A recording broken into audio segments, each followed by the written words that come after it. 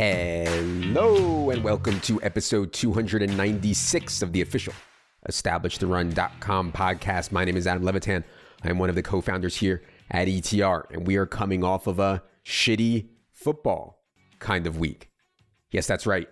Week 12 was a slate in which very few offensive teams played well. And I think injuries certainly have at least a little to do with it. You know, what's happened to the Titans' skill players is just disgraceful. Big Ben, is not an NFL quarterback anymore. Cam Newton was on the street all year for a reason. The Jaguars are inept. Even the Chargers, my God, my Chargers, they were really bad.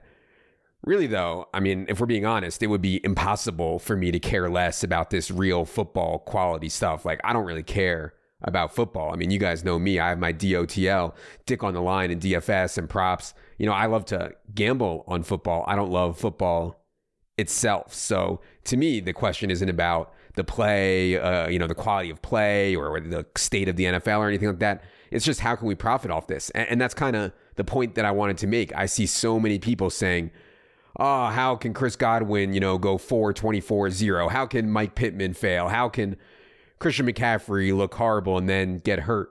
How can Evan Ingram be so bad? Fantasy football is so dumb. And I get that. I get that frustration. I do. But people who say stuff like that are just outing themselves as people who, in my opinion, aren't thinking about the game of DFS the right way. In order to be a peak GPP bro, a king GPP bro, if you will, I think we have to look at the unpredictability and chaos of a single NFL slate, not as a bug, but a feature, as an opportunity. Wrap our heads around the fact that the NFL is wild and crazy shit happens every week. I think at Establish the Run, we're really good at predicting what's going to happen on a player level. I think we're the best at it, and it's not even close, if we're being honest. But that doesn't mean that unpredictable things won't happen. I mean, it's one football game. So the goal in tournaments is to take advantage of the chaos. And no one on earth is better at doing this right now than our own spreadsheet virgin himself, Mike Leone, who has won the Thunderdome twice in 4 weeks for a total of 110K and has been just smashing a ton of other stuff. I mean, what he's doing at a really high level is pretty simple, right? Figure out what his opponents will do. Be sure not to do that. Then find high ceiling guys with reasonable base projections that his opponents won't be on. Correlate it. So like in the Dome this week, he was the only one to play Cordarrelle Patterson. He was one of two people with Adam Thielen. He was the only one with the Big Ben stack, only one with Dolphins D, etc. And I'll just give a concrete example from this past week. In the 4,400 buy-in on DraftKings this week, Chris Godwin was 30.7% owned. And I like Chris Godwin a lot. I thought he was a really strong play. But 30.7% at a 7K price tag, you don't even need full-blown chaos for Chris Godwin to fail or for Mike Evans to outscore him. I mean, Mike Evans was 9%. The base projection between Godwin and Evans wasn't all that different, and neither was the ceiling. So to have it at 30% versus 9% is insane. So, the field is overconfident in its ability to predict what will happen. And we can capitalize on that chaos in tournaments, hopefully.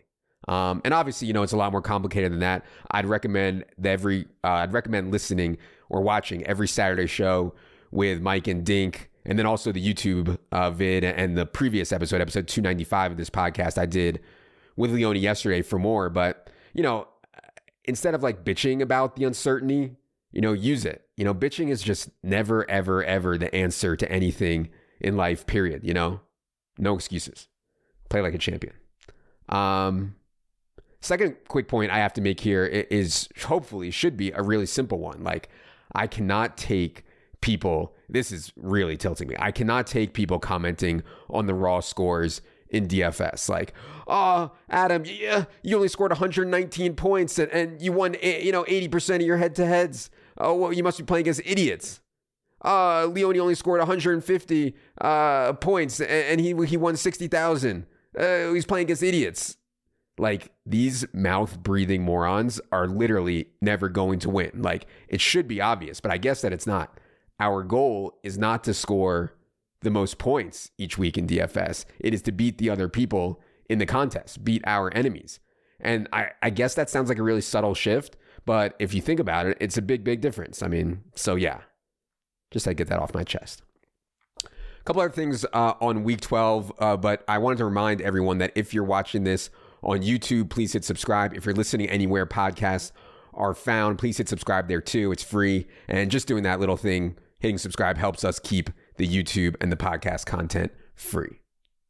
As for cash on DraftKings in week 12, I mean, I've never seen a slate like this ever. And I don't mean what happened. I mean, going into the slate, I had never seen a slate like this in my entire life. There wasn't a single play at quarterback, running back, wide receiver, or tight end I was like fist pumping into my lineup. Just wild. Zero good plays, I thought. Like the exact opposite of a prove it week. And then you see it end out with like legit good cash players scoring, 60 points, 70 points. I absolutely smashed with 117. And I don't think there's any like giant takeaways here. Doubt we ever see a week like that again. Not in terms of low scores. Like we'll definitely see a week with really low scores again. I mean, we won't see a week like that again in terms of zero good plays on the slate. Props. So yeah, I just wanted to give some context around what we're thinking on props right now. So we came into week 11 averaging 14.9 NFL props per week and hitting at a rate of 65.8%, which is absolutely ridiculous. Like an absolutely ridiculous win rate. My first instinct is when I'm looking at props, my first instinct is to be really picky and only bet the best stuff, only bet the slam dunks. But in reality, that's not the right strategy if we're trying to win the most money. Like if you said you had a 66% hit rate, I should be immediately saying you're not betting enough volume. You're not betting enough smaller edges. In other words, if we only bet stuff that shows a 20% ROI or more, we're missing out on a lot of raw dollars. We could bet stuff all the way down to what stuff that's showing like only a 5% ROI. And of course, that's going to lead to a lower win rate, but ideally more actual money. Is it better to go 20-13 or 5-0? Assuming standard juice on the former, we'd win 570 on $100 units. And on the latter, we'd win 500. So 20-13 is better than 5-0.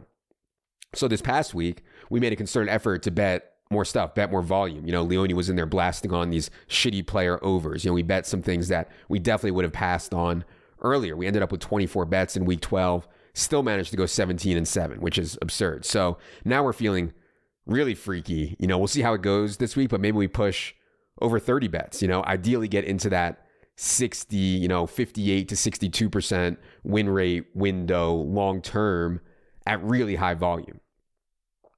So yeah, I'm excited for that to just blast. If you're interested in getting alerts when we bet so you can get the lines, you must be in our subscriber only Discord, by the way, is part of the regular in-season package. Last thing before we get to the listener questions, the 4th ever ETR subscriber league went down on Sunday. Big congrats to Ralphie J for taking it down. He had the Green Bay LA Rams game stack without Kupp. So he had Aaron Rodgers, Devontae, MVS, Van Jefferson, Darrell Henderson. Considering how efficient those offenses could be, they were just projecting so poorly. It was hard for me to get them in there, from a base perspective. But yeah, Rodgers, Devontae, MVS, Van Jeff, D. Hendo, and then he also had Lenny and Elijah Mitchell, Uncle Len and Elijah Mitchell at running back. Obviously huge difference makers there. 6 guys at under 10%. Congrats, man. Great team. The Eli Mitchell stuff, I was worried that his pass game role was going to be stone zero and like he would need touchdowns and 100 yards to get there. And Kyle Shanahan just loves this guy, like broken finger, ribs, doesn't matter. Like get him out there and he's made a huge difference for the team. So great play there. All right. Enough is enough. Let's get to everyone's favorite portion of the program. The listener questions. Producer Luke, hit the theme music.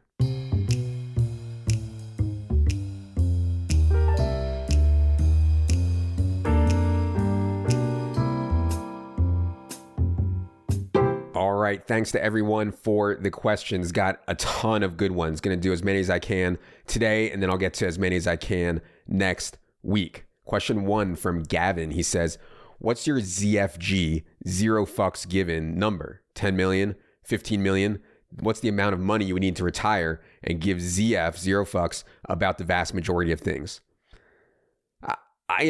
Good question. I think for people who just, work and work and work all the time, they aren't smelling the roses. I think this is a good thought exercise. Like, when is it enough? You know, how many yachts can you water ski behind? You know, and when it is enough, you know, then what? Like, what do you do every day? What do you actually want to do with your time? I think it's kind of a hard thing to wrap your head around. One thing I know for sure, I think people can underestimate lifestyle changes. So like, maybe you think, you know, 5 million or 10 million is all the money in the world, right? And it certainly sounds like it. But if you have 10 million, you know, maybe you're flying first class, and maybe you have a couple of houses, and maybe you have a lot of people relying on you, you know, and your family and friends. And you know, maybe instead of my Honda Pilot, you're driving like the big Mercedes SUV. I mean, who knows? You know, maybe you get used to paying, you know, for the 10K a night escort service instead of the girls, you know, at the bar at the Rio, you know?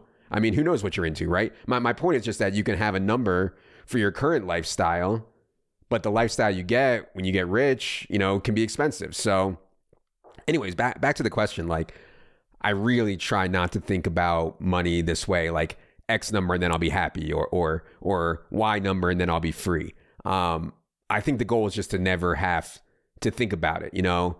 Oh, you know, the flight costs this, no worries. The strawberries are $7, you know, that's absurd, but whatever, you know? I personally, like, I'm not into cars or fancy clothes or flying private or playing golf or eating caviar or whatever it is that rich people do. Like, I don't know. I'm not that into that stuff. So I think it would be hard for me to blow through a ton fast. I think a larger point though, like when it comes to DFS or props or poker or crypto or whatever, like I've learned about myself. It's like, I just love to grind. Like I really do. I love to grind. I love to battle. I love to compete. I love to win, but it's not fun unless you feel it, you know, or if you need it. You know, when I had $4,000 to my name and I was playing 20-40 limit hold'em, I mean, that was fucking terrifying and fun at the same time, you know? So I feel like I'll always be grinding in some way or another.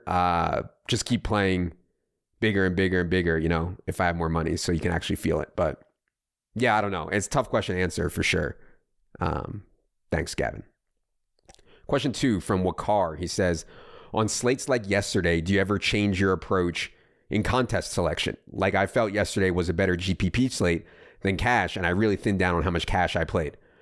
Oh, for sure. Yeah, I think that's totally fine. I think it'd be silly not to adjust how much volume you have in play if you have a good read on when you're getting it in good and not. I mean, when I feel great about my team, like if I think it's a clear-cut prove-it week, like the team that I'm playing is so obvious and anything else is bad, then yeah, I'm firing more on that team in the right contest. But this year, I'm pretty much, for my cash game action this year, I'm pretty much only playing head-to-heads. You know, I'm trying to focus more on tournaments instead. So I'll never turn down head-to-head action. Like, really doesn't matter what the slate looks like, how I feel about the team. Like, I'll play head-to-head action anytime. So even though I didn't feel great about Sunday, I still had the normal amount in play because it's just all the head-to-heads that I put out got picked out throughout the week. And so I'm obviously playing them.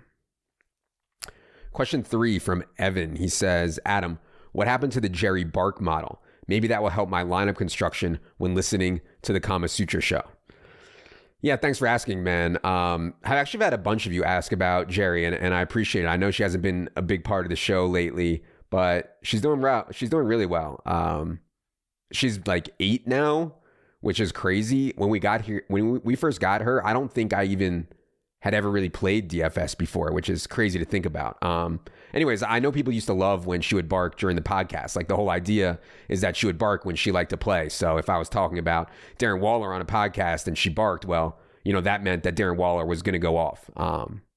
Obviously, puppies bark more than adult dogs, so she's not barking as much. But the other thing is that we've moved from the city to a house. Like, and in the city, every time people would walk past our door, which was pretty much constantly, like, she would just go nuts.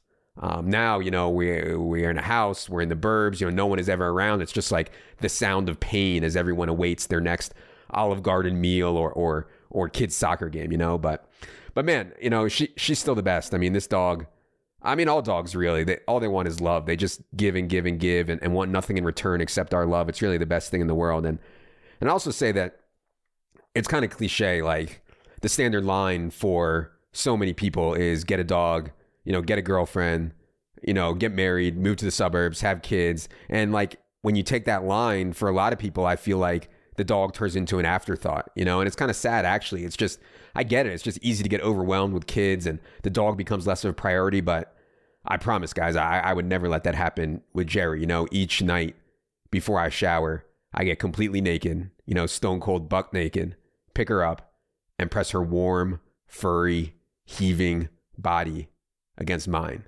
And, you know, she still knows that she's my number one. Question 4 from Andy. He says, when and why do you stray from the ETR optimal in cash games? Yeah, man, I rarely play the ETR optimal, like rarely, if ever. Maybe like once or twice in the last 2 years, I've played the ETR optimal. And by the way, what Andy means by the ETR optimal is just taking our base projections, running them through an optimizer, and seeing what the highest projected lineup is. But like, there's so much more to DFS than that. You know, understanding range of outcomes in the projections, understanding floor and ceiling combos, understanding slate dynamics to me is huge. So I do think that running the ETR optimal or something that's in the, you know, top 5 optimals is enough to win at low stakes or against your buddies. At a higher level, it's going to take a little more than just pressing a button and trying to print money. And that's why we do the shows and have all the other content, you know, to add context. Question 5 from Tim. He says, assuming you've watched enough of it, who would be your favorite character from Seinfeld and why? Oh, Tim, buddy, you are talking to a 2-time winner of major Seinfeld trivia contest back in Philadelphia, but which these Seinfeld trivia contests were fun, but also like an absurdly virgin activity. Actually, Jerry is named after Seinfeld. You know, we spell it Gerri. If you guys remember the Jon Voight's car episode, George thinks that he bought the car of the actor Jon Voight, but then he finds something in the glove box and it's the name is spelled Jon instead of John. And Jerry says, yeah, you know, you're right. Sometimes I spell Jerry with a G and an I, you know, so yeah, that's where we got the name Jerry from. But I don't know. I've never really been into TV or TV shows. I've only really watched 2, Seinfeld and Curb. That's pretty much it. And if we're talking main characters, you know, my favorite is so obviously George. You know, he's just the best. And then it's sad, but like I identify with George the most. And then Larry on Curb is just, you know, another level of George. Like I think it's really hard for me to like anyone who doesn't like Curb. Question 6 from the Donk33. He says, is there a reverse Bible narrative? Think the stories about DK Metcalf and the orgies don't jive well with the hardcore Christian values of Russell Wilson. Thou shalt not get the target, sinner. Yeah, so I talked about this on the podcast. When the DK Metcalf OnlyFans foursome story first broke, I talked about this on the podcast, and I saw this as a threat. You know, I don't want to toot my own horn, but I saw this as a threat to DK Metcalf. And anyways, for those guys who aren't caught up on the story, like Russ Wilson, of course, is very religious. He's like a born again Christian, or I don't know, something like that. You know, he didn't have the sex with Ciara until they were married, the whole deal. And like Tyler Lockett, Bible narrative with Tyler Lockett is crazy strong. Gerald Everett, major Bible narrative, like Wentz Pittman levels. And then a month ago, as I talked about on this podcast, the story breaks that DK Metcalf was talking to some OnlyFans girl, and like she was going over to his house, and then he sent her home when he realized like a foursome wasn't going to happen. You know, just a great story. You know, DK Metcalf, you know, at a minimum is on the board of the team. But now, since the OnlyFans story broke, which Russ like undoubtedly considers a sin, you know, it's been ugly, man. I mean, DK Metcalf's lines since Russ Wilson returned 3 games ago are 326-0, 431-0, and 113-0. I mean, pathetic. So yeah, I warned about this a few weeks ago, you know, reverse Bible narrative, sinner narrative, going to hell narrative, Satan narrative. I'm workshopping all of those various names. Let me know what you like best. Let's make it a thing. Question 7 from BJD. He says, Adam, what is a good return rate on best ball entries or teams advancing in best ball tourneys that I can show to the wife to justify staying on the hashtag team? I realize no money has been made yet and it's paper profits, but say I maxed out 150 entries in Underdog's best ball million too. What's a good rate? Yeah, well, this isn't hard to figure out, BJD. I mean, 2 out of 12 teams advance, so the average person would get around 16.5% of their entries through. I think if you got 25% through, that would be really, really strong. Anything above 25% would be exceptional. But in terms of justifying it to your wife, I mean, let's be honest, man, you tied up money for 7+ months in a weighted lotto, essentially, which, you know, there's like the best ball tournaments are like kind of like the Millie Maker, you know, weighted lotto. And over these last 7 months, if you put that money in literally any other asset, I mean, it would have been a fucking printing press, right? So, you know, I don't think that your 18% advance rate in best ball is going to get you on the team, BJD. Sorry to break the news, buddy. Question 8 from Tishu. He says, Adam, I've been campaigning cantaloupe as one of the most underrated fruits of all time. 2-part question here. 1, what is your most underrated fruit? And 2, is honeydew the worst fruit of all time? Yeah, I do like fruit. I mean, I do like fruit. There's nothing really like good, fresh fruit. My favorite fruit and probably the most underrated fruit to me is a plum. It's so hard to find consistently good plums. And I've actually noticed that the ones that are really good typically come from Chile. And I've never been to Chile, but man, I would love to go on like a plum trip, you know, just go down to Chile, you know, a few beers, a few laughs, a few plums, you know, sounds amazing. I have no comment on honeydew. It's not really my thing, but, you know, not terrible.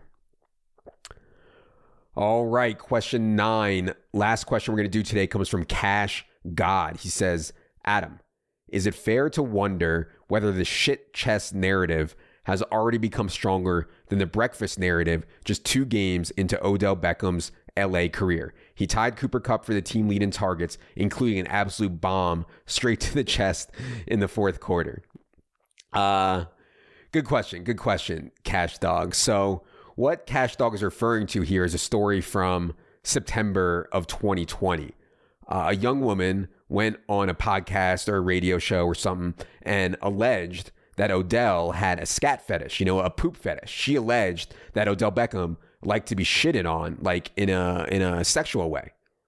And honestly, like, I never really believed the story, like, you know, but whatever. I'll play along here, Cash God. I guess what I'm missing though here is the narrative. Like, are you suggesting that Matthew Stafford is also a scat man and they've bonded over this? You know, I find that really, really hard to believe. Or maybe you're suggesting that Stafford's rocket arm propels the football into Odell's chest and reminds him of the sexual fetish that he has. I mean, that's pretty thin, man. So as the president of the joke fantasy football narrative streets, I just can't allow this. I'm sorry.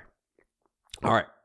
That is going to do it for this edition of the Solo Pod. We'll be back later tonight with Silva to go team by team.